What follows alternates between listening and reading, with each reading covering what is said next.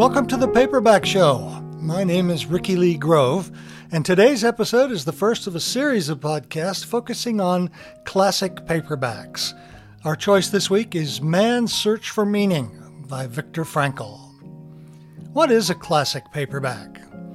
It's a paperback publication that has had a major impact on American, and in this case worldwide, culture. Part of the classic status is the paperback's longevity. Man's Search for Meaning has never been out of print in paperback. It is still part of many high school and college reading lists and is read by young and old alike. Originally published in German as Man's Search for Meaning, An Introduction to Logotherapy in 1947, and then in English, 1959, as From Death Camp to Existentialism. Awful title. The first paperback edition came out in 1963 as simply Man's Search for Meaning. This edition was published by Pocketbooks. Now, a revised paperback edition was published in 1997 with additional material. I believe it was simply a lecture where Frankl expanded on logotherapy. Man's Search for Meaning is part memoir and part essay on a specific psychological theory called logotherapy. Frankl, along with many other Jewish people, was rounded up and shipped to Theresienstadt with his wife. He was there for 2 years working with people who had mental disorders, helping to prevent suicides. He was transferred to Auschwitz, where he spent 2 days and 3 nights, narrowly avoiding the gas chamber there. He grew sick with typhus and was transferred to another camp because of it, and because he was a doctor. He spent his time there digging ditches, mostly. He survived the camps, even though millions of others did not, and wrote about his experience in the first part of Man's Search for Meaning. This first part of the book details his use of his mind and his attitude to cope with the unbelievably bleak conditions of the camp. He was already a skilled therapist when he arrived at the camp with a manuscript of his first book. This manuscript was confiscated and destroyed at the camp.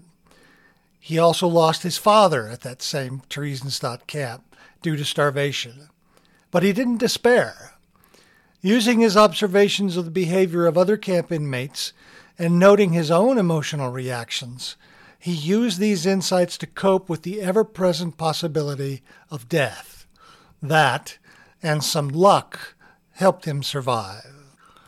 In the second part of Man's Search for Meaning, Frankl lays out the essential ideas of what he calls logotherapy. His theme in this therapy was that the meaning of life is found in every moment of living, even when that living is under difficult circumstances. The Library of Congress and the Book of the Monk Club listed Man's Search for Meaning as one of the top 10 most influential books published in the United States. And at the time of Viktor Frankl's death in 1997, his book had sold over 10 million copies and was translated into 24 different languages. It's astonishing. I think one of the many things that makes this such an extraordinary book is that Viktor Frankl not only observes his life and those of others in the camp from a psychological perspective, but he also continues his analysis of inmates after the camp was liberated.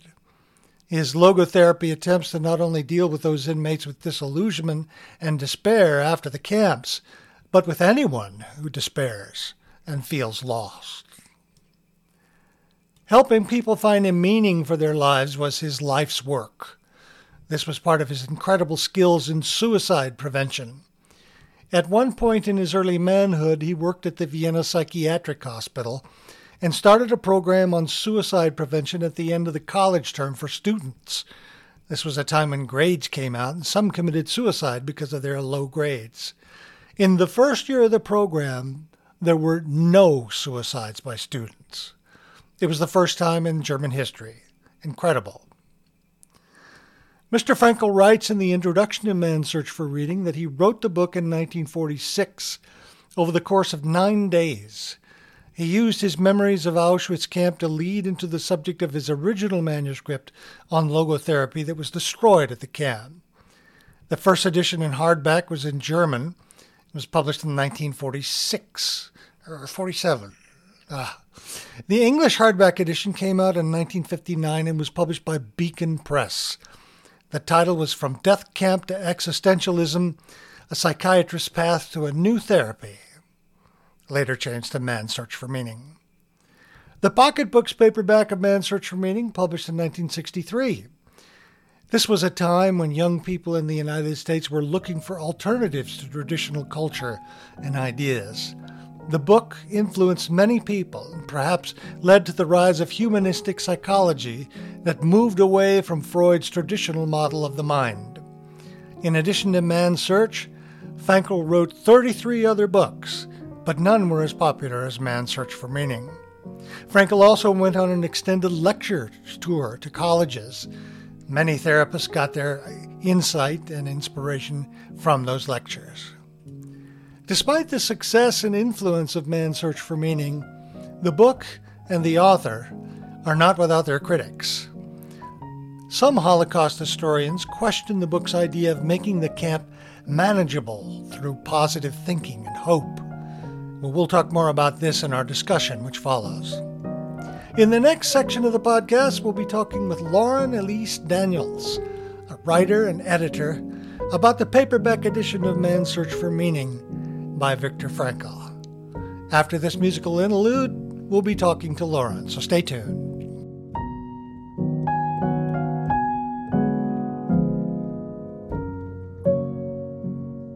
Welcome back to the Paperback Show, the second half. In this section, we'll discuss Viktor Frankl's great book, Man's Search for Meaning, with author and editor Lauren Elise Daniels. Lauren is a New Englander living in Australia for over 20 years. That's a story in itself. Lauren Elise Daniels is an awarded poet, editor, and author. Her novel, an allegory written for adults dealing with trauma, Serpent's Wake, A Tale for the Bitten, a fantastic novel, by the way, listed with Singapore's Half the World Literati Award, and is a notable work with the HWA's Mental Health Initiative. She's an editor for over 100 titles. Lauren directs Brisbane Writers Workshop in Australia. Welcome, Lauren.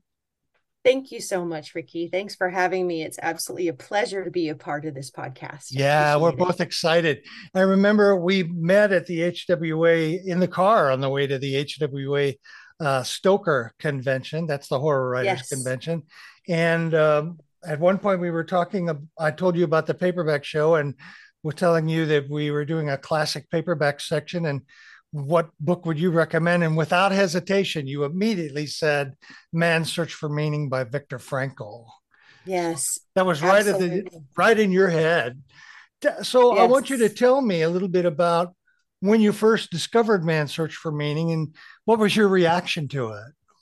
Yes, thank you. And that was in Pittsburgh, by the way. So hat tip to Pittsburgh. It was wonderful to meet you there. Hello, Pittsburgh. It was 1988. So I've been reading this book for 35 years off and on. I do go back to it routinely.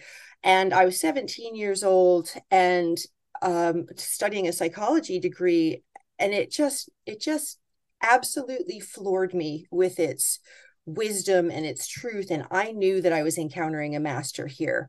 There were a couple of points in this where he has a line where he says, life in the concentration camp tore open the human soul and exposed its depths. And I feel that was directly inviting us into a space to have a further understanding of what he brought home with him.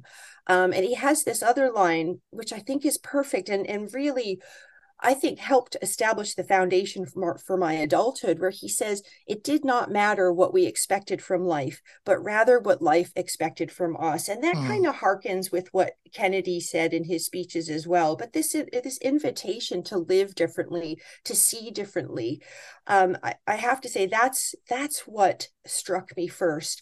There's another line too, where he references his fellow prisoners in the camp, and he said they did not want to suffer for nothing. And I feel like every time we read Frankl's work and work like it, they don't suffer for nothing. There's wisdom and humanity that's shared. as arduous as it is. And I know that when I went to revisit this work, I always have that trepidation, that resistance at first of knowing where I have that space I have to enter. Yeah. Um, but and you just kind of work through that, and you still meet Frankl in the space because it's such an important and just foundational dialogue I think he's having with us and continues to Yeah. have with us. It's how many Yeah. millions of copies, have been sold, and how many millions of students has he called to this space. So I'm Yeah. grateful for that. What do you remember what edition was that you when you first read it? Was it a hardback or a paperback? It was a paperback. I purchased it from of course, the school, the book service there, 1988, and I think it's the 1984 edition. Hmm. So yes. Yeah, I had the same reaction to the book myself. I thought I had read it before, but I got it confused with a uh, Mm.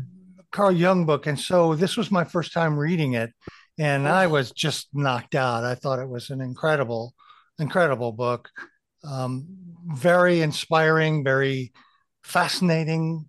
The thought process, the religious and philosophical ideas behind it are extraordinary. It's mm, amazing to me that the book has never been out of print, and wow. that in the recent COVID crisis that we had, his publisher Beacon, the current publisher of it, Mhm. talked that it had a renaissance, even though it had been selling steadily as part of college courses and high school courses and just in general. Um, but it had a particular resonance because of the COVID crisis. And I thought that was really interesting because Yes. Anderson Cooper had an interesting quote. He said, "This is a book I reread a lot. It gives me hope. It gives me a sense of strength." Do you agree with that? Absolutely. And I'm not surprised to hear what you said about the COVID resurgence of readership after COVID. COVID was a trauma for the world where people kind of want to push past it and forget about it. But I know that in many personal circles, people lost jobs, they lost family Right. members, they were isolated. People really deeply struggled. And I do think it has an echo of trauma that all of us are still kind of processing, the fear Mm, of not knowing how severe the virus would be or how it would affect someone. And then the threat of long COVID and the threat of respirators, all of it, it makes perfect sense to me that this book is having a resurgence now. And I look at young people too. I mean, for us, it was the threat of nuclear war. That's what we were worried about. yeah. But for Yeah. young people, they have this climate anxiety, this existential climate anxiety, Yeah. and fear of fascism and violence and otherness and being targeted. And it makes so much sense for me for them to be reading it as well, because Frankl outlines the symptoms of trauma well before gosh, her name is Judith Herman. She wrote a book called Trauma and Recovery, and it was touted in the 90s, 80s, 90s. It was touted as one of the greatest works since Freud, where she highlights and outlines trauma. But this is well before that, where he goes through the experiences that he observed as a psychiatrist in these conditions and tells us about post-traumatic stress disorder. He Mm, talks about provisional existence, which in the DSM is a foreshortened future. He talks about the why me. He talks about apathy and humor, dark humor, especially right. as self-preservation. The loss of values, where you make a choice for your own survival and then you deal with the guilt of that. He even talks about Schopenhauer's negative happiness, freedom from suffering, where people who've been through horrific times find happiness in that moment of reprieve, which might look simple to someone else, but it's deep and refreshing for people who've known this realm of suffering. One of the other bits, I know I'm going on a bit. I was No, so excited please. to talk to I'm you. fascinated Uh, with what you're saying. Oh, well, he also talks, and this to me is a gold mine. He talks about the people in the camp who had a rich intellectual inner life, people who had read or had studied, and how that could save them. Or they had Rilke, the poet. He references so many beautiful minds in this as well. The poet Rilke says that you have a treasure trove within you, and that insight for people with trauma, how reading, and I mean, he cites film and nature as ways to find spaces of reprieve within yourself. He also talks about the real versus the unreal, where a person who's known deep trauma feels that normal life can become ghostly. I've worked Hmm. with a fair number of veterans, and they've said to me things like when they've come back from a tour, that it looks like everyone's a ghost and they've lost their sense of present, and they feel like they can't connect to the now, or that this is a world where they don't yet belong. And that's another point that Frankl makes. Once free, the prisoners didn't know how to connect with the world Yeah. again, and it took them time, and they needed support through that process. So Yeah. all of those points are just tremendously helpful for people who understand or know trauma. Yeah. I like the quote that he wrote in the preface to the paperback edition I have, which is the 90s. He said, I thought the book would be helpful to people who are prone to despair. Yes. And I think Yes. that in itself is the answer, or one of the main answers as to why it's become such a massively popular book and why people reread it, because life is rough. Life is hard. Yes. Life, in fact, the Buddhists say life is suffering. And Mm-hmm. so we need to be recharged. And oftentimes we do it through friendship and love, but also books help us do that. And this is one of them, I think.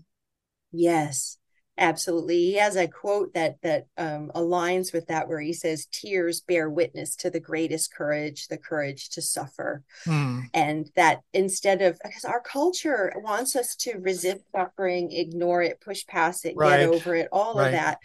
But this is an invitation to be present. And what I've noticed in my work, because when you're an editor, especially for memoir, you end up spending time with people who are telling difficult stories. And what I've learned is people respond so much more to that, that notion of compassion, where you sit with them. To suffer with is the literal Right. translation of compassion. You just sit with them in that space and hold it. Don't give them advice. You don't tell them, at least you're not dealing with this. You don't, you give them rubbish rubbish psychological feedback. You just hold the space. And I feel that's one of the points of wisdom that Frankl's delivering here. Yeah. He was an extraordinary person. Um, the first English paperback edition, it was published in 1963, 10 Mm-hmm. years after the first English hardback. I think a couple things happened in that 10-year interval. One is the publisher found that they had a runaway bestseller, which they didn't expect, and neither did Frankl. And they didn't want to go right into paperback because they make more money on a hardback than they do in a paperback. I think that's Yes. the reason why there was a 10-year gap. Frequently, we look at books come out in hardback and then a year later or 2 years later, the paperback comes out. But this was different. And I think that length had an impact on its publication in 63. One is the Adolf Eichmann trial was being televised at the time in the 50s. And many people around the world did not really know about the extent of the Holocaust. And that televised um, proceedings brought home just how profound the shock was to the Jewish culture and history, but also to humanity in Mm-hmm. general. And also there was the rise of a alternative ideas about that were resistant to Freud's idea of pleasure being the center of pleasure and death being the center of Mm-hmm. the poles of psychology. So in 63, do you think this book, because of its timing, had a greater impact on 60s culture than it would have had it been published earlier? Oh gosh, absolutely. I love this question, because I think timing is everything for a good book. Yeah, yeah. And when you look at what was happening for the world at this time with, in the US with Vietnam and with protests and, the Doors naming themselves after Aleister Crowley's The Doors of Perception. You've Yeah. got Carlos Castaneda's psychedelics. You have, and at the heart of this is the question of why are we doing this? Why are we doing anything? And that's Frankl's, his core theme is if a man has a why, he can bear any how, and he quotes Nietzsche on that. And I think that question of why am I getting in a suit, why am I reenacting Leave It to Beaver in my household, why am Right. I behaving like a Stepford wife, all of those questions um, are included in this dialogue. Yeah. Yeah. I think so too. I think one thing that I discovered was that in addition to writing more books with similar themes on logotherapy, and by the way, something I want to say earlier quickly, the book is divided into two sections. I mentioned that in the first half of this podcast. The first section is an account of a memoir of his concentration camp experiences and his experiences trying to help other people and cope with it himself. And then the second half is a logotherapy, which was the therapy that he developed, logotherapy in a nutshell. Those were the two parts of it. But he also supplemented the incredible book with an amazing speaking tour all over the United States. On YouTube, there are many recordings of people who recorded the entire presentation. And he was a passionate, exciting presenter who was just utterly convincing. So many of the early psychologists, the humanistic psychologies, the Fritz Perls and the other psychologies, uh, attended those lectures or read the book, and they were influenced by it. And they moved away from the Freudian and Adler and Jung model to a more humanistic psychology, which Yes. led to an explosion of that type of therapy in the 70s and 80s. Do you agree with that? Absolutely, absolutely. That human-centered model, and leading then into things like narrative therapy, which I think Michael White, an Australian, coined that phrase, where people could just tell their stories. Yeah. It's not the same as psychoanalytic therapy. It's very different. So I absolutely agree. I think, and isn't it wonderful to step back and see how wave after wave is created of thought and changing and challenging our culture and our approaches to suffering and to life. I really, I can see that fabric that it just continues really. Yeah. Yeah, very profound. So it's not only the ideas in the book that were influential, but his own physical presentation of them, I think, that Mm. moved a lot of people, something that isn't often recognized in his history. I'm so disappointed there hasn't been a major biography of him. It's really, it's really a shame. I know there have been studies of him and academic studies, but a popular biography is long overdue for him. I think you're absolutely right. I want to Absolutely ask right. you a quick question. Frankl's idea, which is the central idea of logotherapy, is finding meaning in your life. Like logo itself means word or meaning. Do you agree with that idea? I mean, the phrase is often used on the cover of the paperbacks and hardbacks, saying that it's a classic tribute to hope from the Holocaust. Um, what do you think of that idea? Do you agree that meaning is the essential part of life? Oh, absolutely.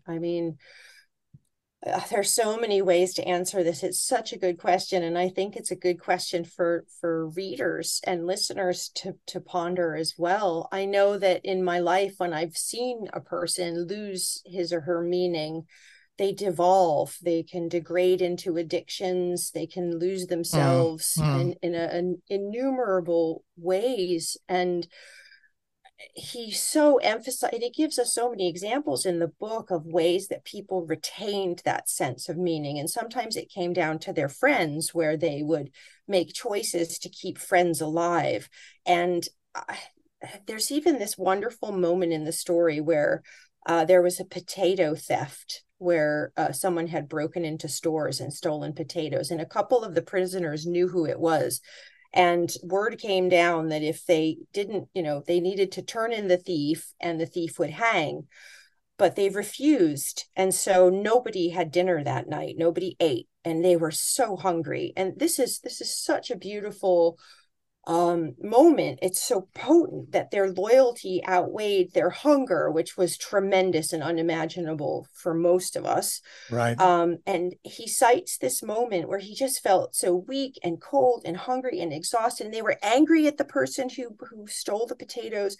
But this senior block warden bolsters his comrades in that moment. He can hear them. They're sighing and groaning and tired. And he gave them a speech. He gave them a little talking to, a little support to help them get through that night. And I think that kind of meaning, of looking out for each other and digging deep when it counts, that to me is just laced through the book in so many different ways. And that speaks to us now. I mean, that was one of the challenges of COVID, where maybe if you had people who were really extroverted and suddenly they found themselves isolated, and they really derived a lot of meaning and purpose from being with colleagues, friends, students, whatever it was for them, Right.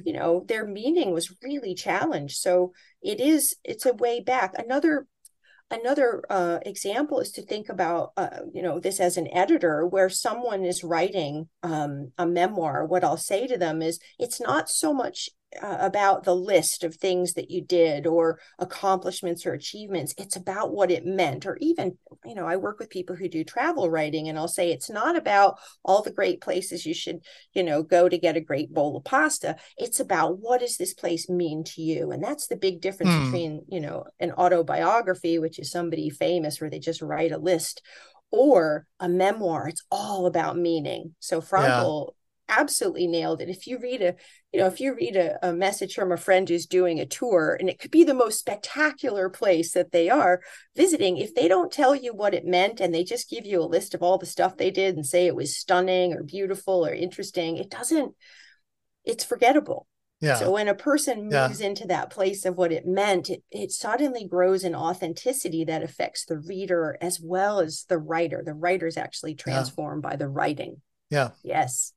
One thing that I really appreciated about reading the book was that it's so well written. It's so readable, aside Mm-hmm. from the profundity of ideas and the inspirational tone to it and the sense of hope for in the worst possible situation. It was just a really good writing. It was really gripping. What did you think of Mm. the writing style in Man's Search for Meaning? Yes, and first we have to just repeat that fact that he wrote this in 9 days, and Hmm. that is a tremendous feat. And there are a couple of points I need to make. I've worked with, as I mentioned, I worked with people who've constructed those memoirs, and one of the things a lot of people do is they'll write it in a circular, thematic way, and a publisher will often ask them to shift it to a more chronological, like a progressive way. And I see that he struggles with that, where he kind of moves back and forth in time a bit. And I think some people might be a bit annoyed with that or have a problem with it, but you know, ultimately, what you have here is a person who has to go back to trauma and unpack it. And there's Hmm. a feverishness to the writing. It feels like he got it out as quickly as he could, because it can pull you down if anyone's written about their most horrific moments or their most challenging days. It affects them deeply. It's something that I recommend people get support if they're planning on doing that and they need it. Sometimes you can have physical release as well when you're writing your life out, and you might get back pain, or you might come down with a horrific flu or something. It's a quite a process. So to know that he did this, that he entered into that space again and wrote it all down as quickly as he could for the rest of us to read, I think it's tremendous. I think there's an authenticity that just, you Yeah. trust Yeah. him, Yeah. you know and this actually leads us right into that next question you have about people who found fault with this work. And I think what people need to understand is, straight out of the like straight on that first page, he has a disclaimer and he says, I'm a psychologist, I'm a psychiatrist. This is just my story. I don't detail a lot of the horrors. If you want to read those, there are plenty of resources for that. And his personality is one that says, just trust me, I'm going to take you someplace.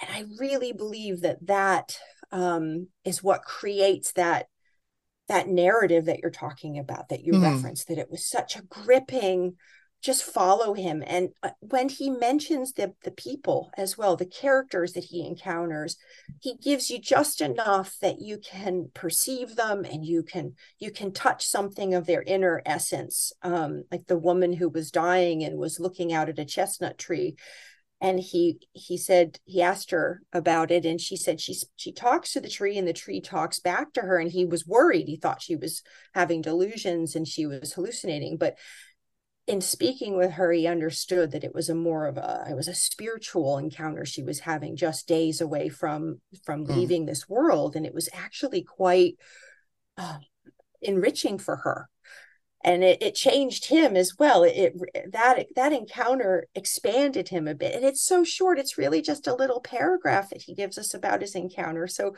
I absolutely agree that the style is just gripping and takes Yeah, you it's on very, a long. very readable and interesting. I mean, even if you don't get all of the ideas, if you're not a good Mm, reader, it's still quite a moving experience. Well, one thing that I did become aware of was that was slightly annoying was that there was just a hint of self-aggrandizement in it. There was right. a psychologist, Lawrence Langer, said the real hero of Man's Search for Meaning is not man, but Viktor Frankl. Oof. He says that somehow Viktor Frankl, with his theorizing, makes it seem like if the other inmates had been able to think the way he thought, they would have survived. Now, Mm, that's a vast oversimplification of what he said, yeah. but I think the rise of Holocaust studies allowed uh, researchers and experts to access archives that described the camp life in more vivid detail than we had in 1963 when the first English, and 1953 when the first English language of this book came out. And they've been able to trace his actual experiences through the camps. And one thing I didn't realize is I thought the entire book he was at Auschwitz, and he wasn't. No.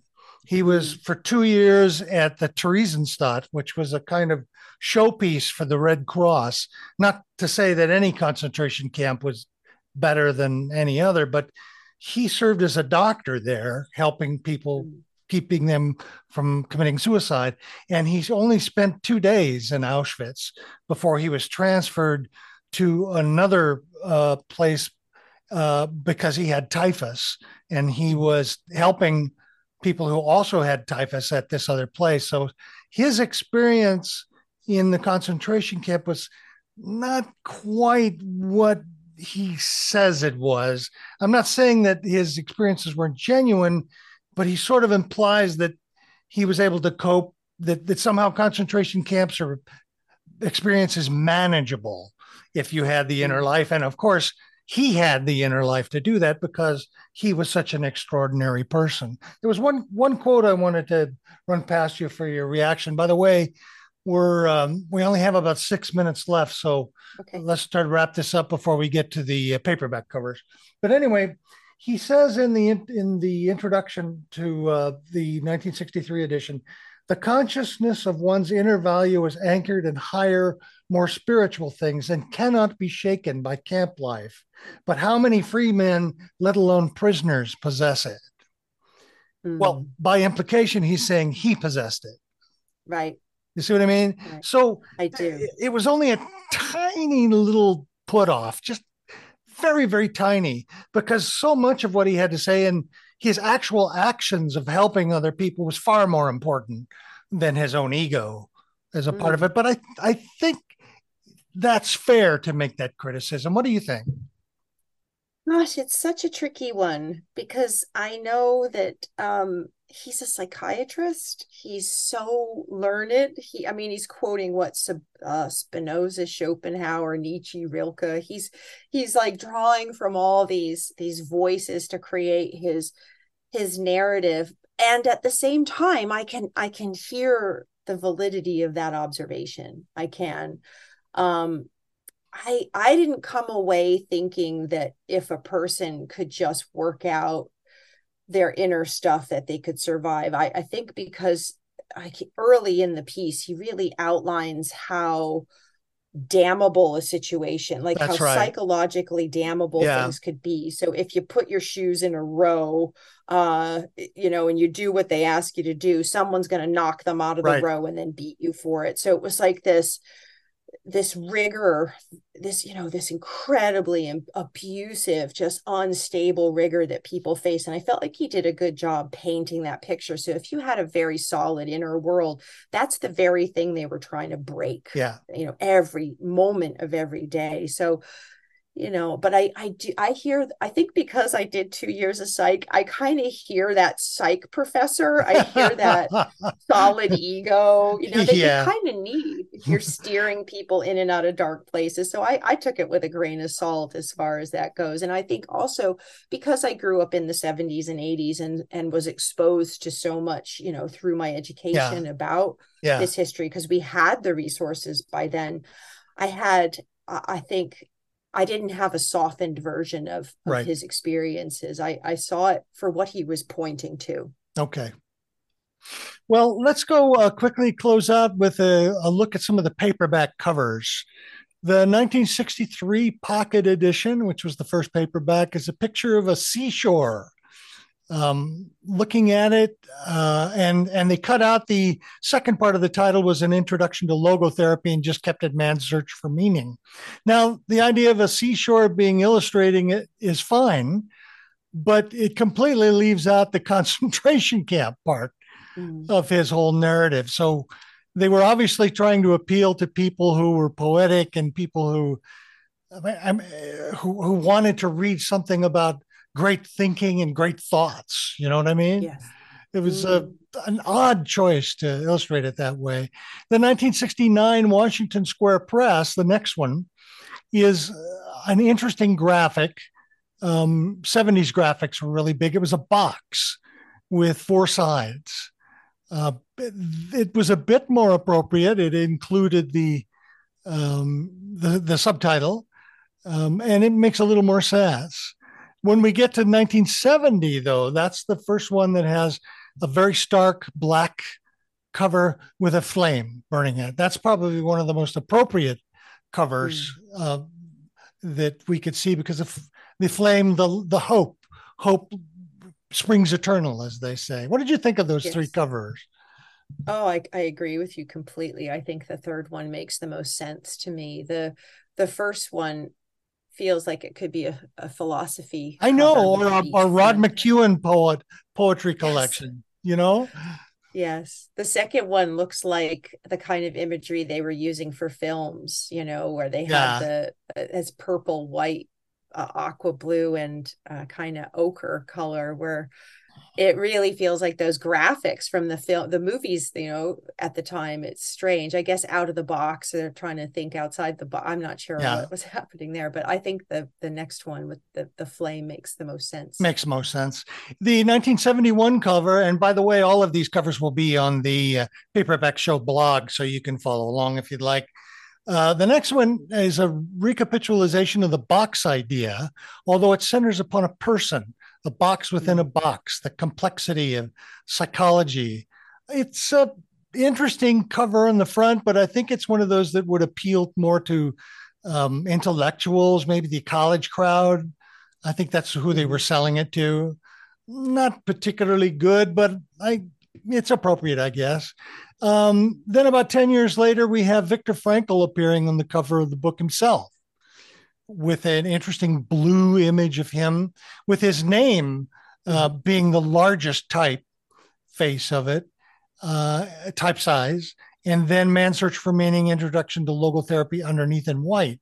I like that cover graphically. it makes a lot of sense because it focuses on him. What did you think of those two covers?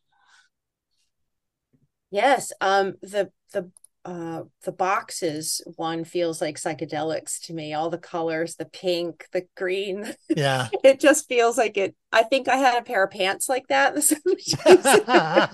um, but I think the blue, like because that's the copy that I have as well. The blue portrait of the thinking, Frankl. I think that really says a lot about him. That he's, his thoughtfulness. I like that one Yeah. as much as you do. I think, yeah. So let's move to the 2008 cover. I believe that's also pocket as well. That's the picture of the bird. There's a small bird like a sparrow on a piece of barbed wire with some of the bit of the camp barbed wire on the bottom. I think that's a fascinating choice for cover. The bird has long been an interesting symbol of not every bird, but this particular type of bird. What do you think that is? A sparrow, maybe, or I think it's a swallow. It looks like a a barn swallow? swallow to me. Yeah, Mm. a symbol of hope, you know. And then in the most inconspicuous of places, sitting on a piece of barbed wire. I think to me Yes. that is probably the best cover of all of them. What's your take on that? I love that cover as well because I know that several films have used the bird on the wire, where you have different POW conditions or concentration camp conditions, and you can see the bird on the wire as it's so symbolic for, there are so many cultures where if a bird appears in the house after someone has passed, it means that their soul is visiting you. Or it can also be psychological, where you may be trapped in the grayness of this place, but a part of you can be free, like, so I think it's gorgeous. Yeah. Yeah, that's really great. If you were to get one, if you're not necessarily a collector, I would recommend picking up this pocketbook edition from 2008. Now, the 2023 edition, we seem to be returning to the very first one in 63, which was a picture Yes. of the beach and the sunset. But now we're in a sort of cloudy, endless, infinite a vision with man search for Frankl is gone. There's no image of Frankl there. Man search for meaning, and then Frankel's in black. Um, Pretty generic. Yeah. I don't know. It just doesn't match the complexity of the book, the uniqueness of the book, and it also makes it into something which I am annoyed with, which is turning this book and his ideas into self-help. I was just going to say that it looks like it belongs on the self-help shelf. It's Yes. purple, it's dreamy, it's airbrushy. It Yeah. feels like it's in that or personal development Yeah. And I think shelf. it's a shame, but I think some of that has happened to his books in the last decade. They become part of the self-help positive thinking movement. Now, there is an element of that in the book, but it's far more complex than just helping you cope with bad grades at school or a spin class, to get better, personally motivate yourself. It's that kind of mediocrity of the middle class bourgeois sentimentality that is just very annoying. So stay away from that cover. That's a terrible cover. Yes, it's a terrible So cover. I agree. some of the main images we've seen illustrating this book have been a bird, flowers, seashore, clouds, and an infinite. All of them, I think, indicative of the publisher trying to sell it, package it in a certain way. I think the covers that include either Frankl or some hint of the Holocaust are much more appropriate in terms of their design. You agree? Absolutely. Yes. Well, let's close out our discussion, and I sure have enjoyed it. I know we could talk for another hour easily on this topic. I'd like to share one of the most significant quotes from the book, a quote that deeply affected me. and made me see myself in the quote. And then you have a quote that you'd like to share at the end, and then we'll close out for you. Yes. This quote comes about, halfway through it. And he's talking about the concentration camp experience. And he says, everything can be taken from a man, but one thing, the last of human freedoms, to choose one's attitude in any given set of circumstances, to choose one's own way. And now that is a lesson I did not get from my parents. And I had to learn it through experience and through reading. But it was a profound imagining of how to cope with life. You can choose the way you interpret circumstances.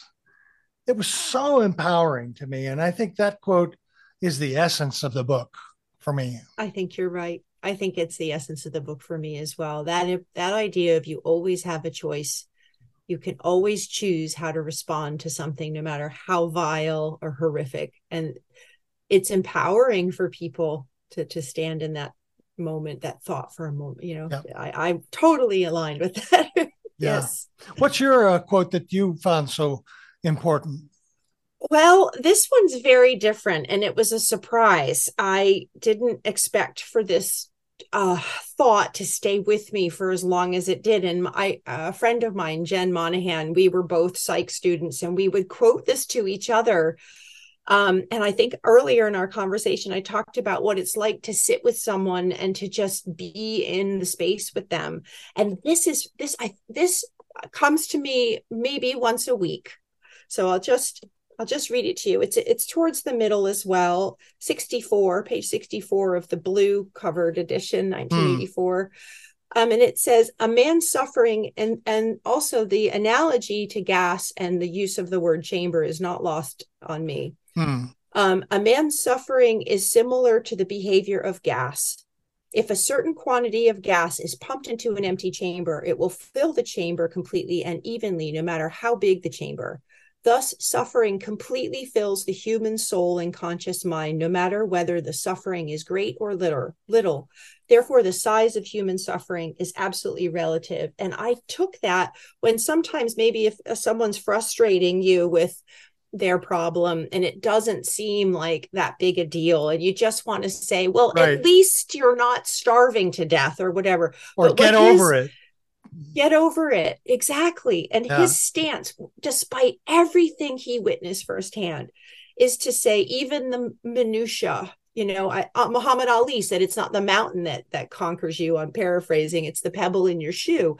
He says, respect, he's saying, respect the little sufferings of another person, because it's all consuming. If someone tripped and fell, beautiful, whereas someone else ends up in a body cast. And I think of that all the time. Yeah. And it's like just picturing it filling the whole being. I see that. It gives me that space not to judge them, you know?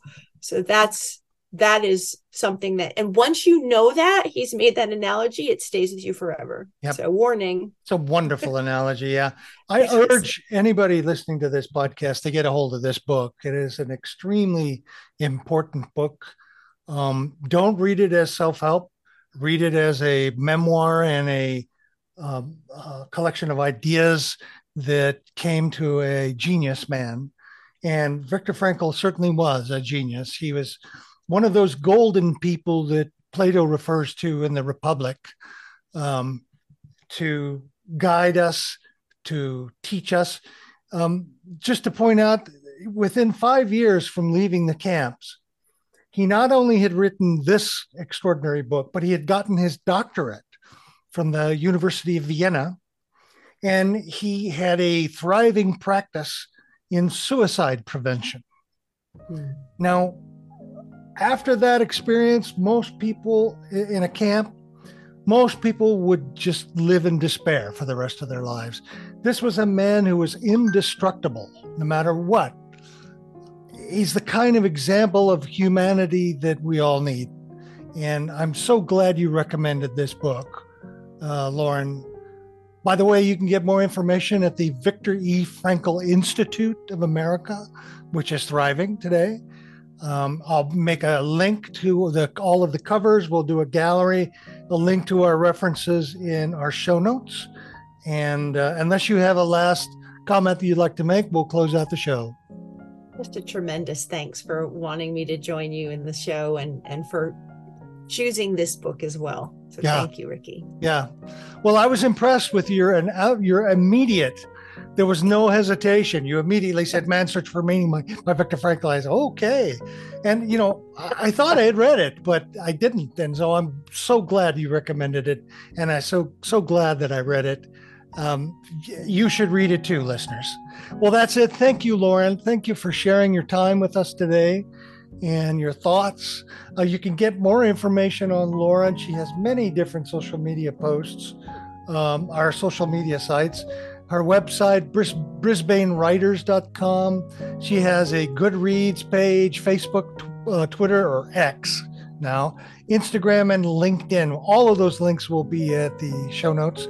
And I urge you to read her excellent book, Serpent's Wake, A Tale for the Bitten. I have a little shelf of books that are the books that I constantly go back to reread.